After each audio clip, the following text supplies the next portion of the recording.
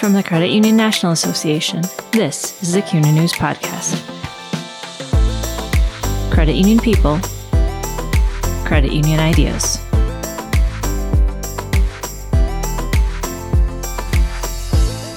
Credit unions will celebrate June as Pride Month with their own collective voice of identity and representation. I'm Ron Jose, Senior Editor with CUNA News. CU Pride is the LGBTQ+ association for credit unions. The organization provides a space where credit union LGBTQ+ colleagues and allies can come together for open discussion, education, engagement, and to celebrate their differences. But behind and even outside of the organization are individuals, each with their own story, including challenges and triumphs.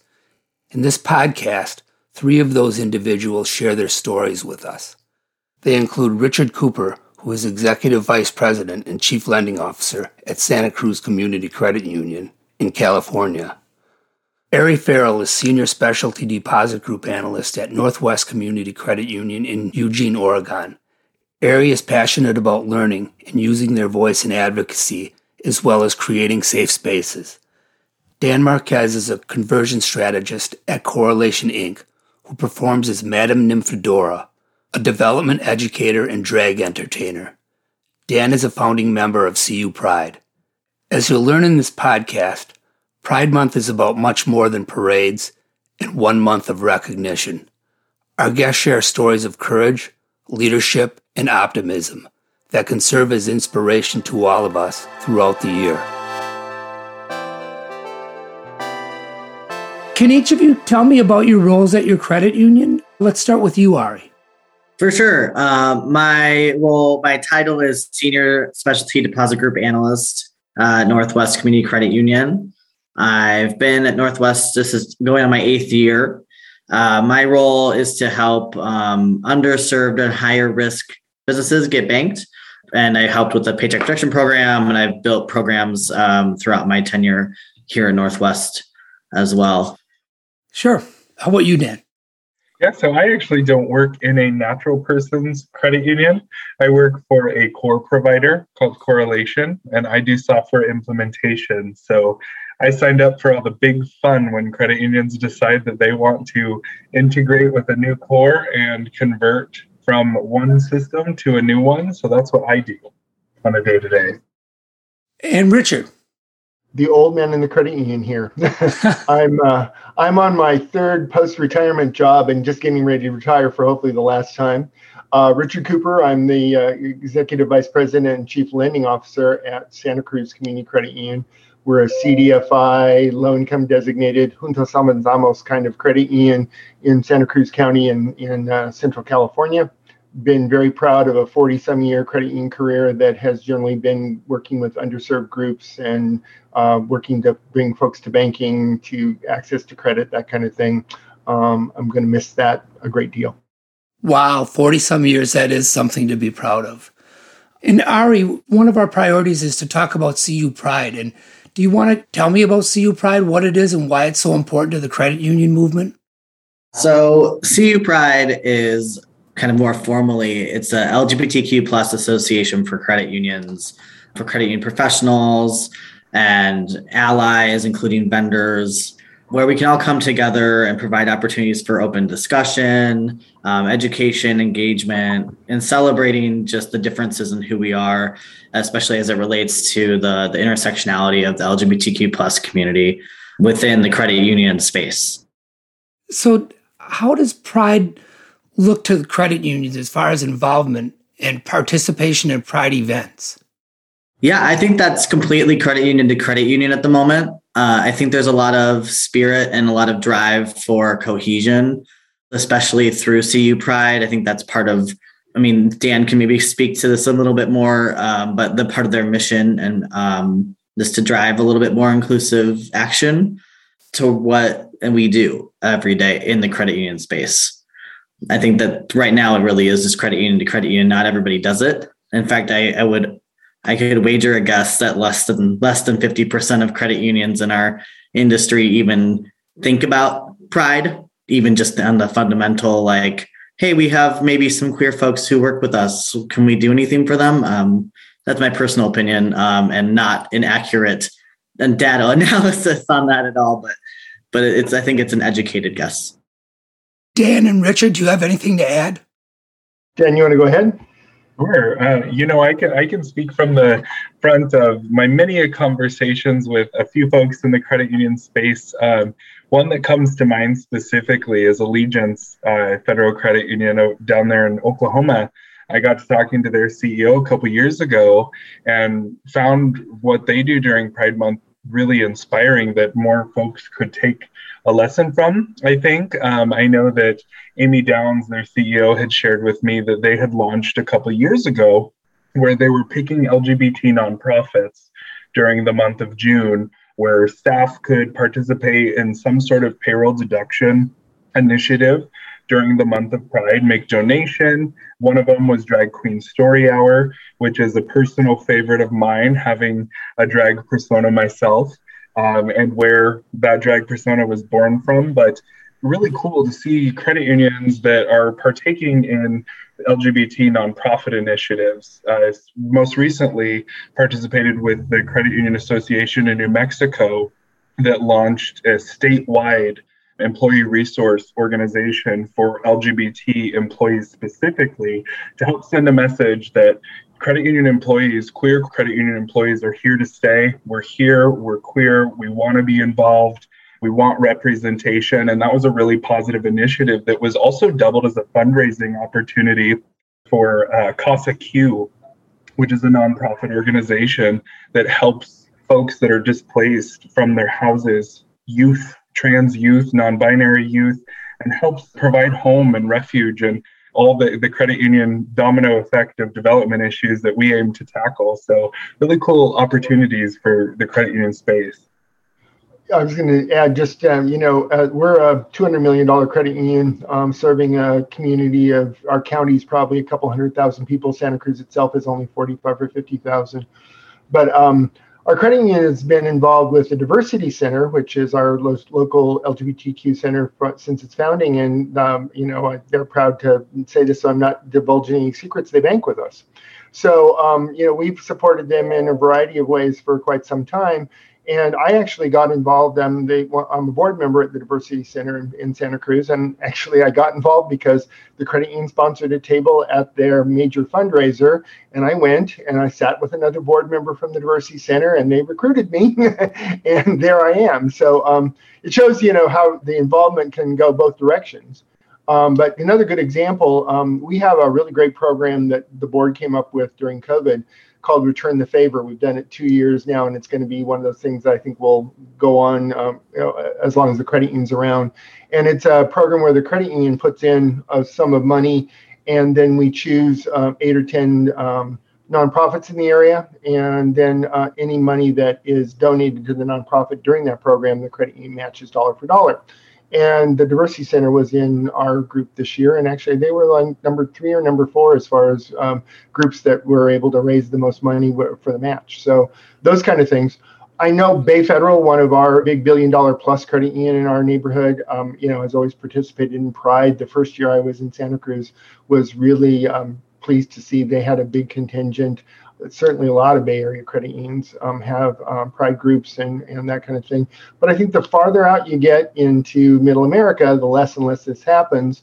One of the things I'm amazed at when we're on our calls for the CU Pride group is we have trans individuals in management in Kansas and Arkansas and Montana and places that you go, really? Wow, good for you. Things are definitely changing, but as Dan and Ari both said, not fast enough and probably not as much as we'd love to see. Let's focus on that a little bit. How has Pride Month evolved from a nationwide standpoint? How do you guys think Pride Month has evolved nationally in the last few years? Dan, do you want to get us started? Yeah, I think you've got some guests on here that are pretty passionate about the history of the LGBT liberation movement and pride expression throughout the decades. And it's evolved so much from where it began, really even before Stonewall in 1969, actually in California, where Ari, Richard, and I are located. The cafeteria riots, was something that really shaped the peak of the liberation movement for LGBT and how Pride has evolved over the last decades as we're seeing more and more inclusivity from my perspective of folks like allies, cisgender, straight allies who are wanting to be a part of helping create equity, representation, and inclusion of the entire LGBTQ plus spectrum. And I think that's what's really great about organizations like CU Pride and CU Shine. And when credit unions step up and say, you know what, we want to be a part of the inclusive conversation and we want to push the needle forward, is participating in Pride events and marching in Pride parades and having Pride events, going to different Pride activities that there are. I mean, it once started as really kind of that riot and folks marching for peace, of liberation and equity. And it's really turned into this huge celebration all over. And it's not just June. Where I'm at in my community, our Pride celebration is in July. If one were to pull up a Pride calendar from all over the globe, Pride activities are all year round. It is not just 1 month that people say, all right, it's June. It just happened to get dubbed that way with gay marriage being legalized in 2015 and with Stonewall anniversary being in June. It just kind of fell that way. But we do not limit ourselves to how we express and celebrate our Pride. But, you know, really over the decades, I think it's evolved from being, you know, something of folks seeking that inclusion and really challenging that status quo to include individuals from our standpoint, that now it's really a wonderful place where we see folks that bring their kids, their families, to participate in Drag Queen Story Hour. There are a lot of really wonderful Pride in the Park events that happen where folks come and can have a picnic with their families. So really, it's kind of, for me, you know, what is Pride today? It's helping celebrate and gain that representation, but also destigmatizing the stigma that is out there within the community about what Pride is. Yeah, and DEI has been pushed to the forefront. It's been a priority for organizations and communities. Can we speak a little bit about how that has pushed LGBTQ plus to the forefront a little bit? Has it made a difference? Ari, do you want to get us started on that? You know, I'd love to get Richard to chime in here too, just from the vast difference in experience and just lifetime of experience, really. But I think the DEI has been around with certain organizations longer than others. And I think that it's unfortunate that we have to ping a murder of a human being as a forefront pusher for DEI. I think that, you know, we have to talk about intersectionality when we talk about DEI, because if the Black Lives Matter movement wasn't pushing forward, the queer movement would not also be able to push forward in the way that it is. And we have to acknowledge that, have to also acknowledge that there are queer folks who are people of color in all categories. I'm not trying to discriminate there. I just mean that as an umbrella term, that are doing this work and pushing it forward. And, you know, in the credit union space, it's a slower movement for queer folks because there are still today folks that don't feel included or like they belong, or that they can even say that openly who they are, who their partners are, or what their family dynamic looks like. I mean, even in the professional space, we have no idea how Florida and Texas is going to affect our employees in the credit union space and how comfortable they feel. And, you know, from here, like, you know, Richard, if you want to kind of jump in and kind of give a little more on your perspective. Well, I think, first off, I have some really wise words there. You know, there are credit unions that are absolute models that anyone would want to go to work for, that are leading the pack on the DEI process. It really depends, I think, on the community, the leadership of the credit union, the field of membership that they serve. Obviously, there are, you know, some communities are much more friendly to that. You know, one of the things that I always reflect back on, like I said, 40-some years in the credit union world, 1970s, Anchorage, Alaska, I worked for a really wonderful credit union, but my CEO was very conservative, and I was outed by another employee and felt like my job was in danger. And I was really thankful for connectivity to some friends who had moved to California and said, hey, you know, I'm sure we can find a job down here. And 2 weeks later, after asking, I arrived in Los Angeles in June of 1980, and my very first weekend in Los Angeles was Pride weekend of 1980 in West Hollywood, which was just a crazy experience for me. But going back to today, as Ari mentioned, there are credit unions like mine that my partner, I'm not married, but I have a long-term partner, and my partner has benefits from the credit union. Never thought that would happen. We have a DEI committee. As an example, it's Asian Heritage Month this month. Our marketing team just sent a wonderful email about all the Asian heritage issues that are going on in our community, events you could attend, websites you could look at. And every time we have some event like Cinco de Mayo, all sorts of things, we go into that. We actually have Juneteenth as a holiday at our credit union. And so there's, it depends on the credit union, depends on the area you're in. I think, as Ari mentioned, we've still got a long way to go, unfortunately, in some areas. But a lot of credit unions these days are leading the pack. Really pleased to see the HRD network that has a conference coming up, actually has a DEI section. And I'm speaking on the whole process of LGBTQ inclusion at that conference. And so, the fact that a credit union conference includes something about my community, we've made progress. That we still have a long way to go, it's most definite. And one of the basic issues, and you just spoke about this, is just the point of view. I mean, you guys are all role models and heroes to a lot of people, myself included. But what's your point of view of just existing as an open and visible queer person? That takes a lot of courage, and how impactful it can be in a community, just being yourself. Do you want to kind of break that down for us, Dan? I mean, you guys have an impact every day in your communities. Yeah. It's an emotional one for me because I didn't realize when I was first sharing my boisterous personality with the space that I even mattered anything, right? Like, doesn't cross your mind. Yeah, it does matter. Yeah, that's what I'm saying. Exactly. Yeah, and it doesn't cross your mind that just existing.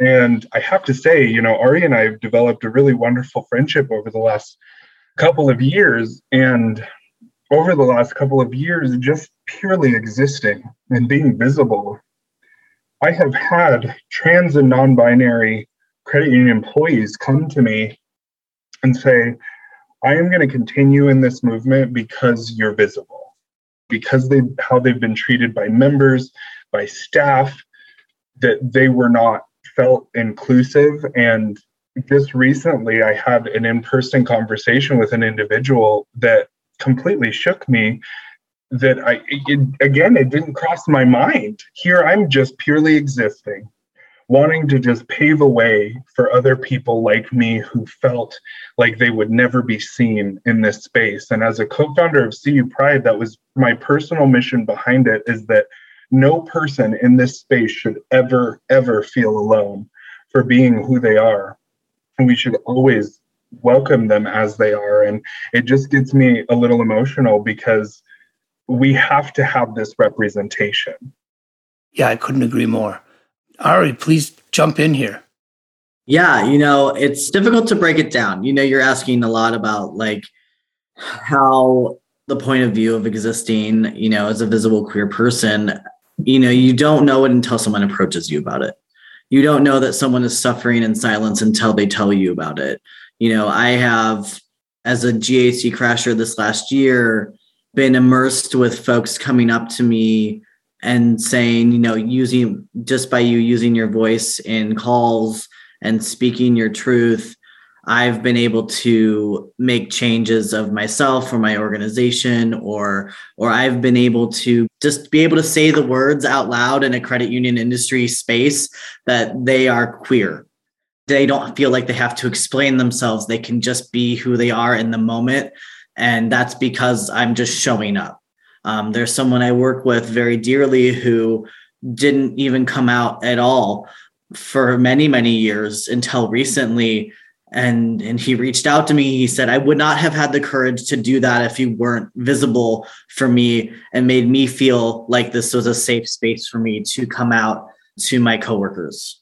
And it's hard to articulate the emotion behind that, but it's so important that people just show up as they are, who they are, and not with any fear behind it. And so that's kind of for me where that comes into play, is just allowing folks to be in a safe place where they can at least say it to somebody, right? And feel okay, feel safe just in that way. And if I can do that for someone just by showing up every day and speaking my truth and being honest about my life, I'll do that for them. And Richard, obviously this is something that you can really speak to. So what do you have to say about this? Well, one of the things that I think all three of us share is that we're all I won't say the class clown, but we're always the one that has taken our issue and turned it into something that made us bigger than life people. Getting to know Dan and Ari recently, they're obviously, just all this energy and all this love and all this passion about things. And I've tried to live my life that way. And I, especially 20, 30 years ago, I can remember young staffers coming up to me and saying, you're the first person outside my group of friends I've ever said that I'm queer or that I'm gay or that I'm a lesbian or whatever. And I never thought that it would be okay at work.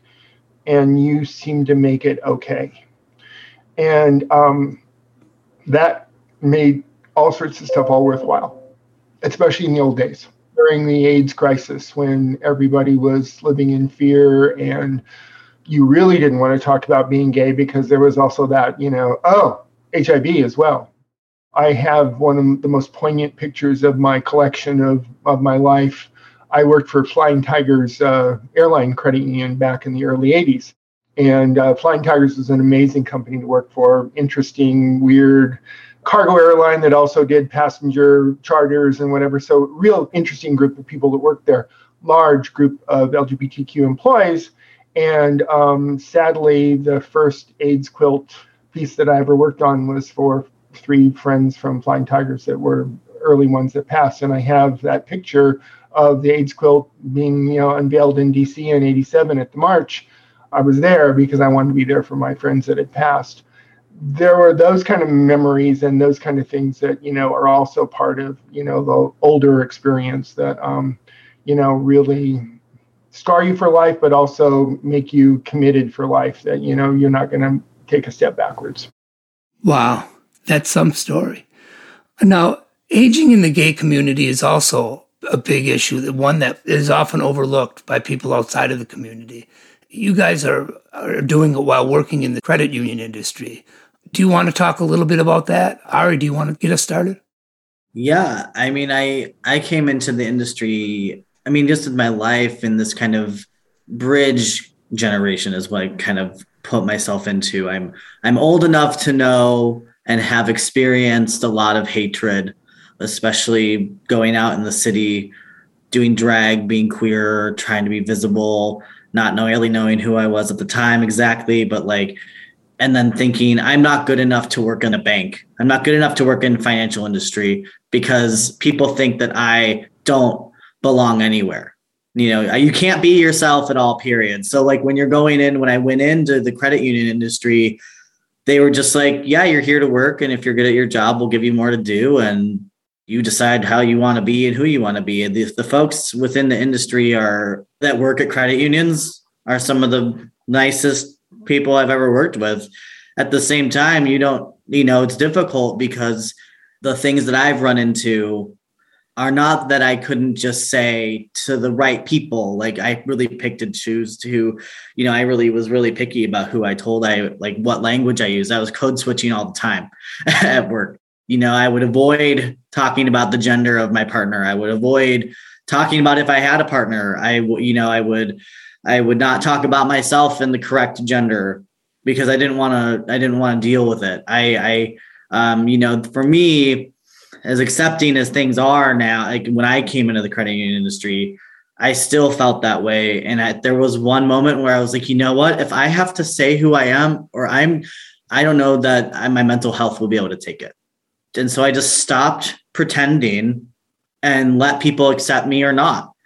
And that was an amazing moment for me to feel comfortable doing that. Again, my time in the credit union industry was kind of in this weird bridge time where nothing was too forefront. Nothing was being pushed too far. They didn't support Pride. They didn't support Black Lives Matter. They supported very minute, like minimal things, mostly things related to our charter, right? Or like the bigger parts of our community that we serve, which are really important, right? Like the military, the lumber industry, the university that's in our area, but it wasn't granular for employees specifically. So that's where for me coming into this, it's interesting to see the younger kids coming in and not knowing what to do. I didn't know I could be a professional.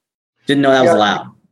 Yeah, and I want to just toss in something here. When we were talking as a group together, one of the things that really struck me is, again, I'm out.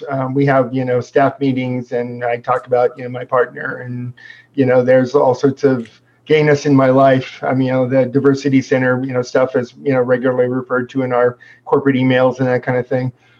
I've had young current employees come talk to me and say that they're not comfortable in being out, and it doesn't have anything to do with the credit union. It has to do with their own culture.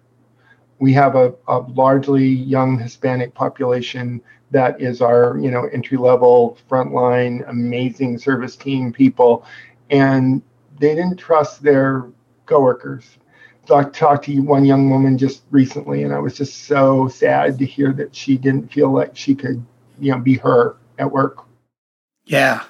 And I guess that speaks back to the previous question. What we talked about was the role model you guys serve as just being a visible queer person and the impact you can make by being yourself. How important that is. I certainly salute Dan and Ari. I have been able to hide behind being a pretty regular, in the 80s, I was a preppy white kid. I didn't have to deal with other issues. I, didn't have another persona that I might have, liked to have presented.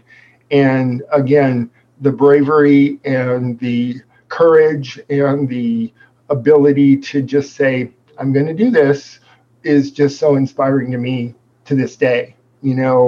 As we continue to evolve and things changed, I mentioned to them as well, I had my first trans friend. I'm 67 years old, but I had my first trans friend thanks to moving to Santa Cruz.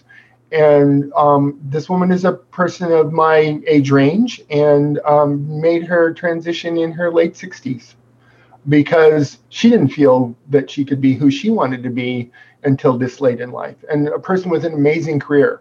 This is somebody that has Emmys on her shelf in her den. I was like, where did all this come from? Oh, that's from my other life. The other side of it is that it is an evolving situation. I think, I jokingly refer to using the term woke as no matter how with it you feel that you are.